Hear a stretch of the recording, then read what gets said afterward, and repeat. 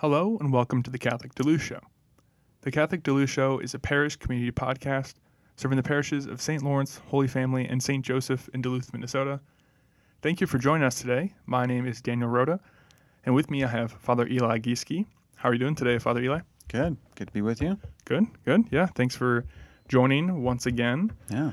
Were you able to go and enjoy the nice weather that we had this weekend, or on Saturday? Saturday. Yeah, it was great. Yeah, I went with the sisters to do some work, and we put up. Well, I basically did some demolition for them at their the little place up near Cotton. So, yeah. So we had a contractor helping us out, Jim Wallner.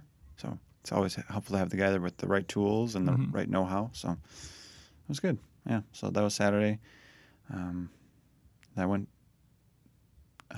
back here and masses and so forth, but it was a nice day. Yeah. Were you able to enjoy your day off at all?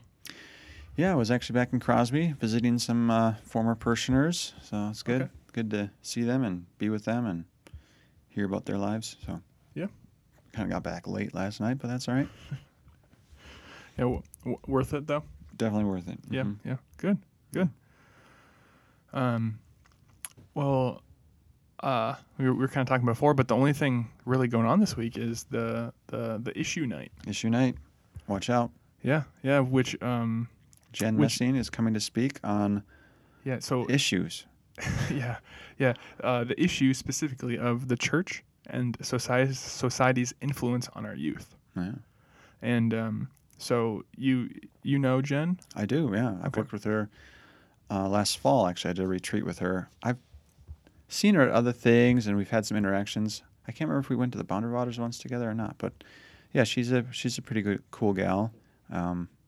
She does a lot of theology of the body teaching, but she also does it like while they're backpacking or while they're canoeing or while they're going places. So she kind of like has this outdoor thing, but then she brings the theology of the body into that. So Okay. I'm assuming that's going to be part of tonight's talk, is how theology of the body helps us to look at these things. But we'll see. I'll be interested to see what she comes up with. Yeah. It should be interesting. I think just with that title, like the church and society's influence on our youth.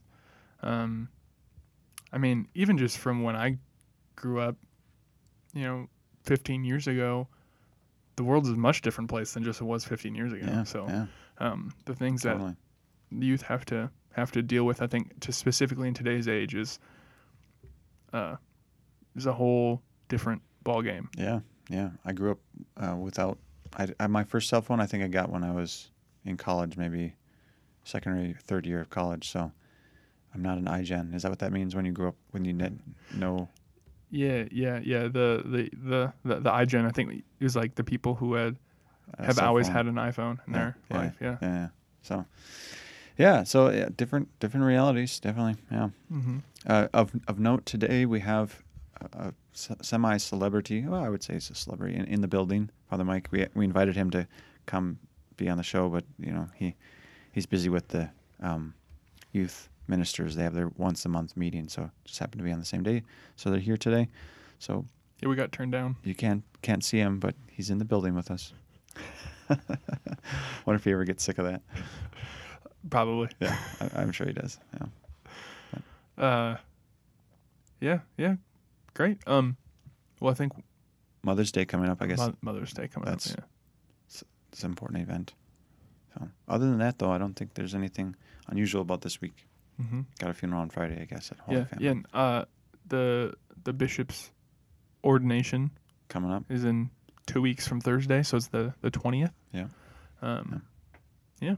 But other than that, we're just kind of Going into summer mode. going into summer mode. Yeah. Some have already gone. We're on the cusp, I would say. Yeah. Great. Well, Father, would you open us in a prayer? Sure. Father, Son, and Holy Spirit. Amen. Lord, we ask your blessing on our meeting or on our podcast today and our discussion. And we ask you to bless our parishioners, all those who are seeking you, desiring to know more of your call in their lives, that they would be open to that. And in some way, we could all continue to work for your glory and bring souls to Christ, bring souls to you. We ask this through Christ our Lord. Amen. Father, Son, and Holy Spirit. Amen. Thank you, Father. Well, this week we're going to be talking about the Acts of the Apostles. Nice. You know, It's a fun book to read. It's a lot of action. It is, yeah. Yeah, there's a lot going on, and right at like in the season of Easter, pretty much all of our readings, and all of the like daily readings and everything are coming from the Acts of the Apostles, which takes place right after Jesus' resurrection and ascension. Yeah, that makes sense. So yeah, I think unlike the timeline when we talk about like church calendar and how the whole church like it all makes sense and fits together, like this is one of those things that just makes sense. And there's so much happening, and a lot of action, a lot of like there are some books in the Bible that are very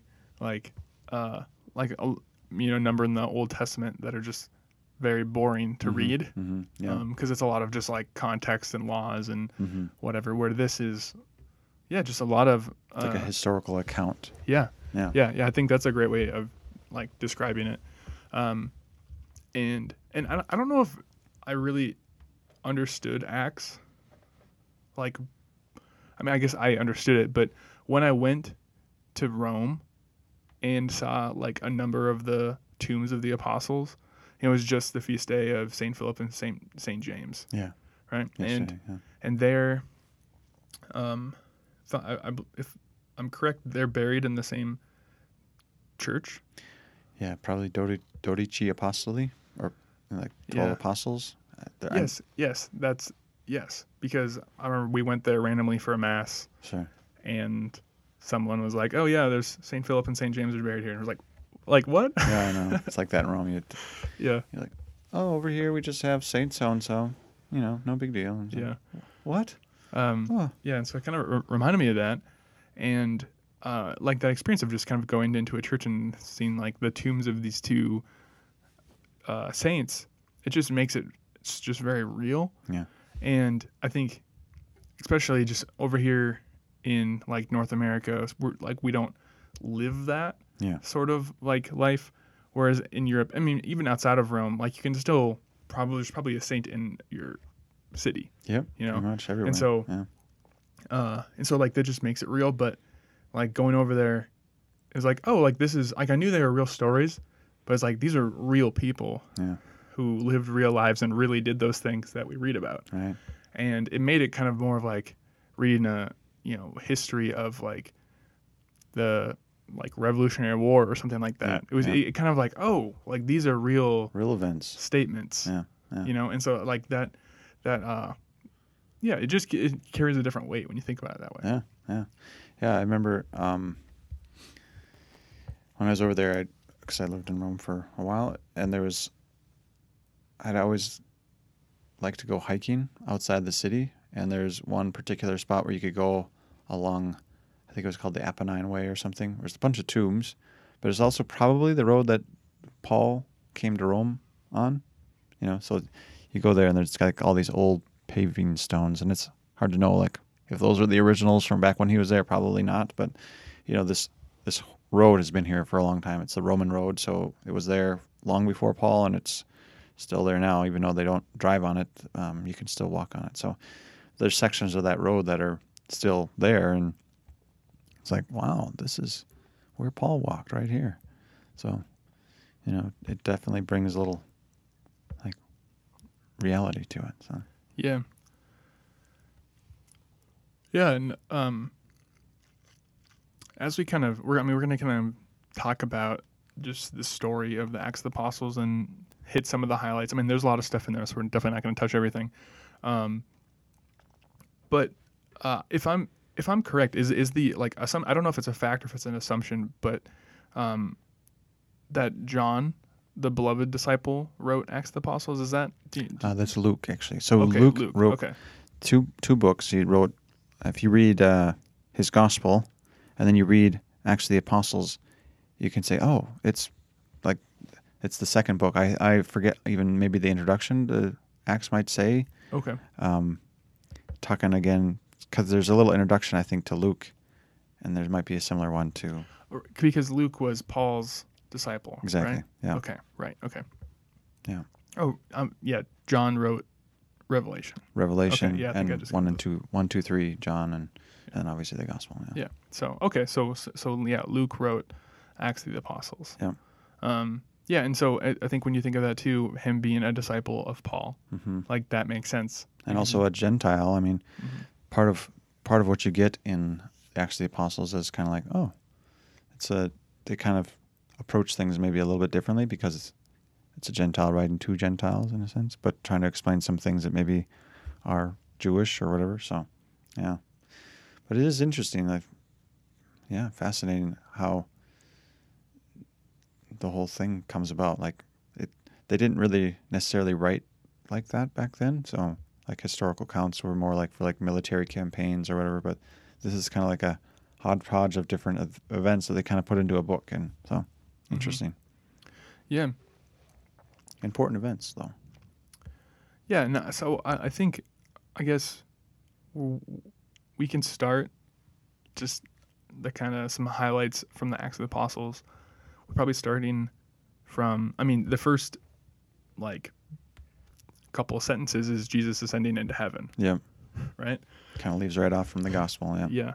Yeah. And so Jesus, he ascends into heaven, and then it's I think the first even couple of chapters, it's very interesting because like right away the apostles like, okay, now what? Mm-hmm. And Jesus, he gives them his like commission. Yeah.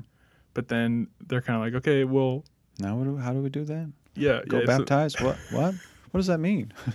Yeah, and I think it's interesting because right away you're like they're probably in some sort of like shock and like confusion type of thing. But then in the second chapter is when Pentecost happens, and so all the apostles receive the Holy Spirit. Yeah. Not just the apostles, but also the disciples and the Blessed Mother were gathered in the upper room together. But yeah, there's definitely like this powerful moment. All of a sudden, you're like, quite a change from chapter 1 to chapter 2. What's going on? And kind of even like they seem like changed men or people. Yeah. Even from Peter's first speech right out of the gate, it's like, where did you come from? Like the Peter that we've been following all the way through the Gospels, and kind of this guy who kept screwing up. It's like all of a sudden he's got this boldness. So. Yeah, and I think that's really cool to see because, yeah, like you said, like we're used to the apostles and the Gospels not being like, I guess, clueless, but yeah, they're like Jesus' sidekicks who can't do what he can do. Yeah. And can you make me a bologna sandwich because that's all you're good for? You get a sense that they're kind of bumblers and their lack of faith and kind of weak in many ways, and then all of a sudden Holy Spirit comes and they're like going off and doing stuff that's pretty amazing. So and so I think that's really cool to see, and even like hopeful for our own lives because you can see like in the Gospels when Peter rejects Jesus, and then how he comes back, and like after Pentecost, he's the leader of the church, and he takes that role, and he does a good job, and he leads other people. So, it can give us hope for whatever like situation we're in. Yeah, I think so, and and to not discount the power of the Holy Spirit to come into our lives and guide us and help us, and to have faith that the Holy Spirit actually does something in our lives versus just, it's a little white dove that, we draw and it's nice. And it's like, no, the four Gospels are the kind of the gospel of Jesus, the good news about Jesus. Actually, the apostles sort of the gospel of the Holy Spirit, like what the Holy Spirit does in the church. And so it's pretty profound or pretty exciting when you see what happens. So. Yeah. And so going from that Pentecost into, so that was chapter 2. So we're kind of fast forwarding to chapter 7 here, but talking about Saint Stephen, the first martyr. Yeah. Yeah, so we have the deacons, right? The first deacons Mm-hmm. of the church. There's a recognition like we need, not only do we have apostles and disciples and people who are doing that, but we need somebody to like do service. I mean, that's what they were initially kind of recruited to do, is like take care of the widows and the orphans and those who and serve at tables, kind of how it was said. So the work of charity in the church, they were kind of commissioned to do that. But then very shortly, they are also teaching and preaching as well. So they have a share in that. There's a recognition of this call to share in the work of the apostles in a closer way. And so you have St. Stephen going off and debating with the Jews and the Hellenists and everybody else. And they're all getting kind of worked up about him because he's not backing down. He's pretty bold. And this is right in Jerusalem, kind of like, you came to our house and you you trashed our theology, or whatever. It's like, it's not that. I mean, he very clearly kind of lays it out when he's speaking with them, like, you are the chosen people. You were this message is for you, but you've rejected it. You need to receive it. Basically, he's kind of telling them they need to receive Jesus and believe Jesus, and they're not having it. So, yeah, we had the first martyr. They take him out of the city and they stone him. But he has a very impressive moment there where he prays for his persecutors and also has a vision of heaven. And so, it's kind of like the proto-martyr is the word we use, the first martyr, and he kind of shows us all how it's to be done. So, which is interesting. It wasn't one of the apostles, wasn't one of the early disciples that we're aware of. I mean, he probably knew about Jesus before he was, when Jesus was alive. He probably had heard of him, but he wasn't one of the 12, and yet he was called to have this particular role of being the first martyr in the church, and it sets off this persecution, right? So Paul is there. He's Saul at the time, and it says he was consenting to the death of Stephen or something like that, and they laid their cloaks at the foot of Saul, who was consenting to the death of Stephen or whatever. So people are kind of scattered out of Jerusalem. They start to run away and go to different places to try to hide from this persecution that breaks out. And so that's kind of where the next big step leads us, because we hear a little bit about some of the people going around and going to different things. I think Philip goes down to Samaria and different places, but then we have Saul, who was Paul, encountering Jesus. Yeah. So this happens in chapter 9, the conversion of Paul. Yeah. Which is actually a feast day in the church, the conversion of St. Paul. The church says it's such an important event that we give it a special day. So, yeah, and there's so many stories that can, like, kind of like give us hope. Kind of like we were talking about with like Pentecost, and I think this is like one of those too, because like Saul, he was consenting to the murder of Saint Stephen, right? And then, do you know what that like imagery means when they like lay their cloaks in front? I haven't done a lot of reflection on that, but I suppose it's more than just the fact of like we need to take off our coats because we're working really hard to stone this guy. Like, must mean something. But I don't know if it's referring to Saul or more to them. Do you know something about that? No, I don't. Okay. So I was just kind of curious, but from my understanding, like Saul was like not just like a commoner either, right? Like he had some sort of like position of power because he was Jew and a Roman citizen. Yeah. So right? he's from Tarsus, which if I'm recalling right, it was a Roman city. So there are certain cities in Rome or in the Roman Empire that were kind of like granted citizenship to all their citizens. So like I think Caesarea, sometimes you hear about that. It's on the shore of the Mediterranean. That was one of those cities. So there are certain like Roman cities. There are other places that are in the empire, but they aren't granted citizenship. They're sort of, occupied or whatever, or there might be some kind of relationship, but you're not citizens. But Saul came from a place where he was granted citizenship by his birth, I think. So, so it's interesting. So he's got this not only Roman citizenship, but also a great learning. He was studying under rabbis and so forth. So I don't know if he was we never really get the whole story, but there's sort of thought that he was studying in Jerusalem are kind of becoming part of the Pharisaical class and maybe even the priestly class to some degree. So Okay. definitely a learned man. Yeah. And he kind of became one of the big, like, persecutors, Yeah. like, of the early Christians. Yeah. It kind of started with the martyrdom of Saint Stephen, and then from there, like, because he goes from Jerusalem to Damascus because a number of Christians, I think, fled to Damascus, Yep. right? And There must so, have been a sense of like, all those Christians are getting inroads up there. We got to send Paul after him, or Yeah. send Saul after him. Yeah. yeah, and so he goes with he has like a group of people. He's like, all right, let's go to Damascus and Round him up. And then it's on the way to Damascus that I guess that Jesus like speaks to him and Knocks him off his horse. Not only, like for real. Yeah. Not just a Yeah. saying there, but well, isn't that's not like actually in like scripture that like it doesn't say anything about a a horse? horse. Maybe it doesn't. Because that's what I've. Let's open it up. Yeah, here but I remember being told that like nowhere in scripture does it actually say Refer to a anything horse. that he was on a horse, but Maybe that's that painting that's in Rome that yeah, everybody's seen. yeah, but the Caravaggio. Yeah, is that Caravaggio. Yeah. yeah, because that was so chapter 9.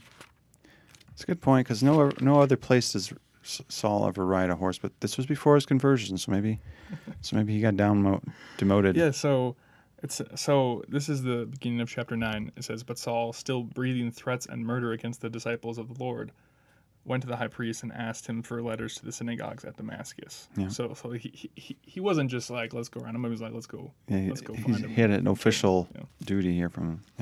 Yeah. So it says, now as he journeyed, he approached Damascus, and suddenly a light from heaven flashed about him, and he fell to the ground, and heard a voice saying to him, "Saul, Saul, why do you persecute me?" And he said, "Who are you, Lord?" And he said, "I am Jesus, whom you are persecuting, but rise and enter the city, and you will be told what you are to do." Yeah. It's interesting. It's always struck me, and I've probably preached about this a number of times, the fact that Jesus identifies with those who are being persecuted. He says, "You are persecuting me," not like you are persecuting my disciples, my apostles, my followers. You're persecuting me. So it's a good reminder that Jesus identifies with the church. It's not like, yeah, you're kind of going after my friends, but no, he's like, you're going after me, like my body. Like there's this sort of, so it's always struck me as that passage where it talks about that. So yeah, and I think I read somewhere too that's like why Paul preached a lot about like the body of Christ. Mm-hmm. It's because like that. I mean, obviously struck him too. Yeah. That he's like, oh, if I'm like persecuting people in the church, I'm persecuting Jesus. Right. Yeah. So obviously a big moment for the church to have this Saul become Paul and become not a persecutor of the church, but a defendant and probably the most ardent evangelist that's ever, at least from that time. I mean, people talk about Francis de Sales baptizing lots and lots of people, but in terms of what was needed at the time, Paul had a huge role in what was happening. So, yeah, because really from this point on throughout the rest of Acts, Paul's the main character. Yeah, you're kind of following him and his story. And he's going all over the place. Right. Which makes sense if Luke was the one who wrote it. Mm-hmm. So Luke would have, I think, I don't know if it introduces him at a certain point specifically, but he comes on the scene a little later on one of the missionary trips that he and Silas take, I think. Maybe it's Barnabas, I forget. But anyway, so it's like Luke kind of gives the introduction, like, here's how this happened, and then Paul comes on the scene, and then he doesn't really take the center stage himself, but you can kind of see like, oh, that makes sense that we're following Paul or now, rather than Peter and the other apostles. We don't really we hear a little bit about James, we hear a little bit about John and Peter and Acts, but we don't hear a lot about the other apostles much. I mean, just a little bit here and there. Yeah. And because Paul, he goes on like his 3 big missionary journeys, right? Mm-hmm. That's like his And yeah, so I think it's good for us to be able to see Paul, who is at one point persecuting people, having this conversion, and then becoming, like the single greatest missionary in the early church. And just for us to see that and like have hope for wherever we are, and like and not just like I can do something great, but like the Holy Spirit like came into him. And then I think it's really interesting, after he has this conversion, everyone's still afraid of him. Like all the Christians, they're like hiding from him. Yeah. They're like, so we heard he's, like, we've heard the one that was persecuting the church is now proclaiming Christ boldly, but we don't want to see him. Yeah. And we don't want to believe it's a ploy. And so, because when he gets, knocked down, he gets blinded. Mm-hmm. And so the people that are with him basically like bring him into Damascus, and then Jesus like tells one of the disciples that made his way to Damascus, like, hey, go find this guy. He's like, wait, what? You want me to help Paul or Saul, the guy that's after us? Yeah. There's an act of obedience. Mm-hmm. Ananias goes there and prays over him, and the scales or whatever covering his eyes are removed. And so it's interesting that we only hear about Ananias at that one point, right? So it's interesting that God uses this figure, seemingly pretty insignificant, to unleash this amazing evangelist. So you never know what our small role might be in some great life. I mean, if we're not meant to have a visible, impressive life like St. Paul, that's okay. We still have a role to play. So yeah, because he could have easily used Peter, and it would have been a great story. Yeah, right. It would have fit. In some ways, it would have been a more fitting sort of experience. I mean, that's in some ways that is often why the Gospels and the Scriptures are believable, because these things don't always like try to show the best light, or like if you're trying to help people understand that your first pope is a great guy and everything, you wouldn't include all these stories about how he actually failed a lot and wasn't that great, and so it is interesting. Like it's not a fairy tale; these are true accounts, and that's why it doesn't always follow the fairy tale model or whatever. Yeah. So, and then this is right after the conversion of Paul, but getting into chapter 10 is when St. Peter gets a vision. mm-hmm. And basically that vision is talking about, because the Jews, even like the Jews who became Christian, like the disciples, they were still culturally Jewish mm-hmm. and followed all those laws. Yeah. Like it didn't just like change one day. Right. And so they were still like circumcising people, mm-hmm. like people who were converting to Christianity were technically converting to like Judaism. Yeah. And so like I think that's all really interesting. Yeah. But so they were still following all these laws, like they couldn't eat pork, mm-hmm. right? And all the dietary laws. Yeah. Yeah, but, I mean, you said it well. Like they basically were becoming Jews and following all the Jewish teachings, and then adding on top of anything that knew from Christ. So yeah. And so then Peter has this vision, and then it becomes a discussion. What does it mean to be a follower of Jesus? Does it mean I have to be Jew or not? And that was mm-hmm. a big question. I mean, because partly, so Peter had this encounter where he prays, and the Gentiles receive the Holy Spirit, and then Paul and Barnabas and all those who are kind of going out, they start to see that the Gentiles seem to have the ability to receive the Holy Spirit too. So it's kind of like, oh, you mean God wants to work in the Gentiles too? Amazing. Like, so it wasn't intuitive to them right away that was the case. It was more like he's come here and we're working within the Jewish faith, but then that group of people, or the net kind of got a lot wider all of a sudden. It was like, oh, we're actually supposed to go to all people, not just Jews. So yeah, and doesn't St. Paul, like, he does a lot of stuff like trying to convert the Jews, and then the Jews are really like pushing back. So he's like, you know what? gonna go to like those who are open. forget you people. Yeah. I'm just gonna go and go and talk to whoever's gonna listen. whoever's gonna listen. Yeah, and basically that's kind of his pattern on all these missionary trips. Is he goes, finds the synagogue, he starts there, and if they don't receive it, then he just goes to whoever's going to listen. So it is interesting. But yeah, so they have the Council of Jerusalem, it's often called, where they get together the apostles, Paul, other disciples, other people who are kind of big wigs in the Christian world at that time, in the early days, and they have a discussion about this. Like, what's important here? Like, is it important that they become Jews? Is it important that we identify as Jews, or is it important that we have something else that's identifies us? And so that was a discussion that was important as the church is growing and going to places that are more and more dominated by the not the Jewish culture, but Gentile cultures, like Roman culture, or Greek culture, or whatever. So, of course, hopefully everybody knows that a Gentile is merely someone who's not a Jew, so not born into a Jewish family. So a Gentile can convert to Judaism, but they have to be circumcised and all these things. And so that was a big question, for a lot of the Gentiles. They're like, well, what do I got to do? Oh, I don't know if I'm ready for this. So,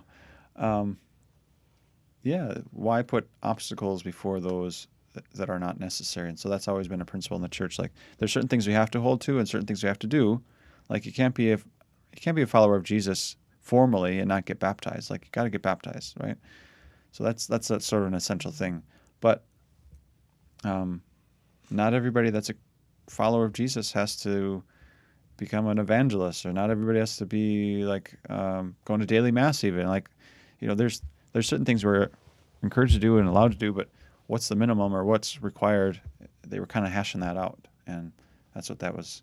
In what chapter? Is that chapter 15? Yeah, chapter 15 is the Council of Jerusalem. And kind of like you were saying, like, it kind of it was kind of like the first big, like, church meeting. Yeah, getting together. Because from, like, people come from, like, all over, because people had gone out and were doing their own, like, missions. Yeah. And so they kind of called everyone back. Had a little powwow. And had that. And that was kind of the first time that something like that had happened. I mean, when the apostles and disciples were all, like, still together, they're probably like, oh, what do you think about this? Or what do you think about this? Yeah. But this was like, hey, we have an issue that we have to talk about. Right. So we have, I forget how many now. It's like 21 or 22 ecumenical councils in the church where the church is gathered specifically to address problems. They don't count Jerusalem as one of them, the Council of Jerusalem, but that's kind of like the model for our church council. The next one isn't until 325, so a long time elapses, and sometimes it happens where, Council of Trent ended in like 1660 or something like that, sometime in that time, and the next one is Vatican I, which is 1870. So sometimes you have a long period where there's nothing needed in terms of church council. Maybe there's something needed, but it doesn't happen right away. So, but the church had to come together to discuss something, and so they did, and then they went out and did it. So, it kind of gives us the model. It's okay to do that now and then when you need to. It's okay to have a disagreement, and even though we have the Holy Spirit and we believe the Holy Spirit guides us, sometimes the Holy Spirit works through human discussion or human conference or human experience of disagreement or whatever. So, that in itself tells us something about the church. Like, it's both a divine institution and it's a human institution. And God works through the human brokenness, through the human experiences, et cetera, et cetera. So it's kind of fascinating when you think about it. Yeah. And I think I was thinking about this somewhat recently. Like, yeah, it's just like the church is the body of Christ, and Christ was both human and divine, so it makes sense that the church is both human and divine. Right. Yeah, it's a good little analogy, or reality. I think maybe kind of in closing as we wrap up here.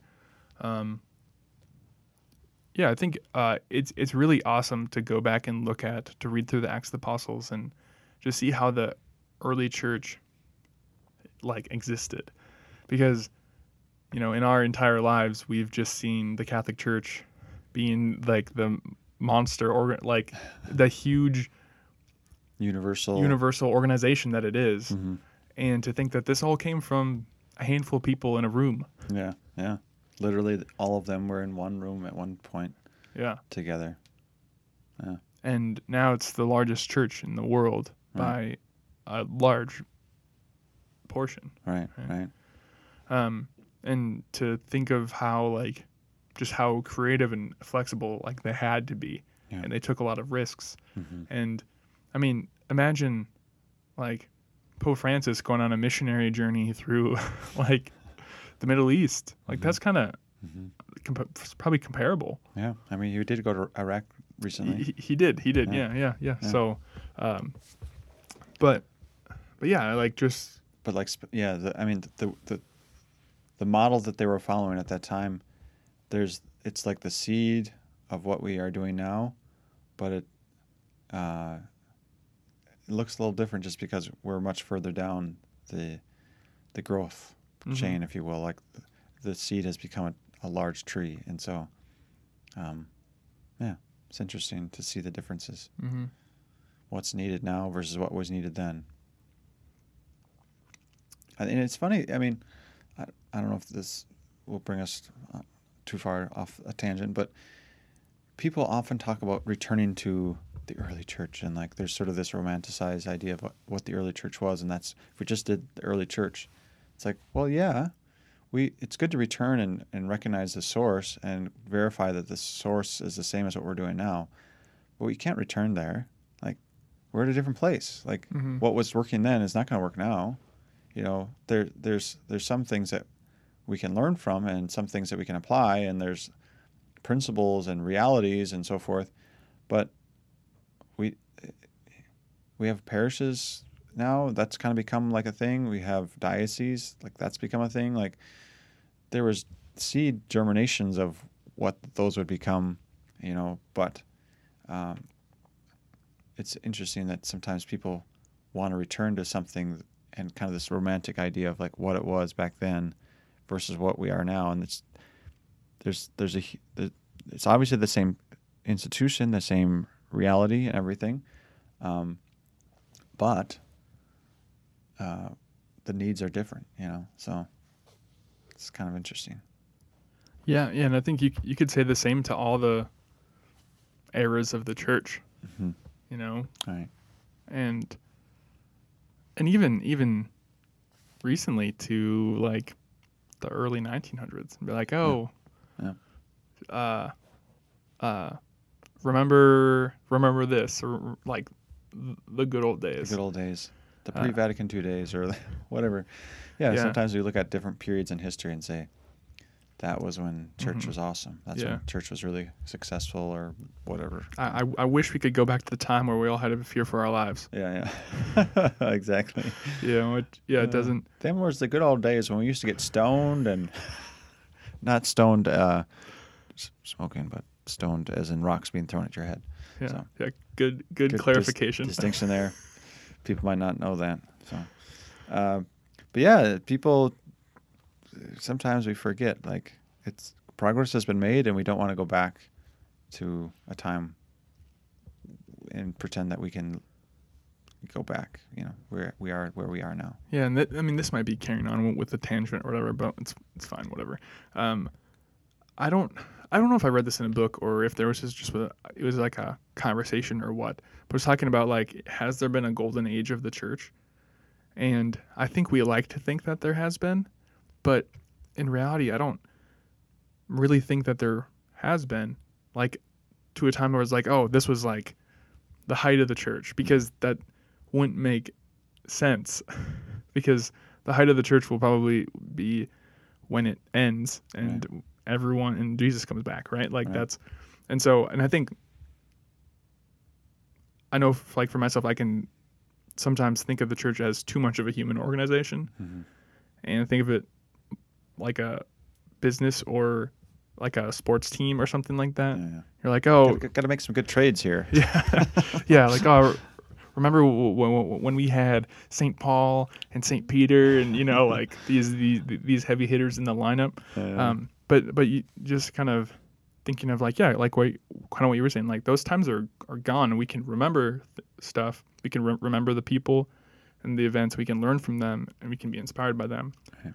But we are in an age of our own where we have to build and produce those saints for our time, and to be able to speak to our world and our culture, because it's so different than. And that's part of the beauty is that God calls each of us in our own time, in our own place, to experience that conversion in our own hearts and to respond in generosity to the call.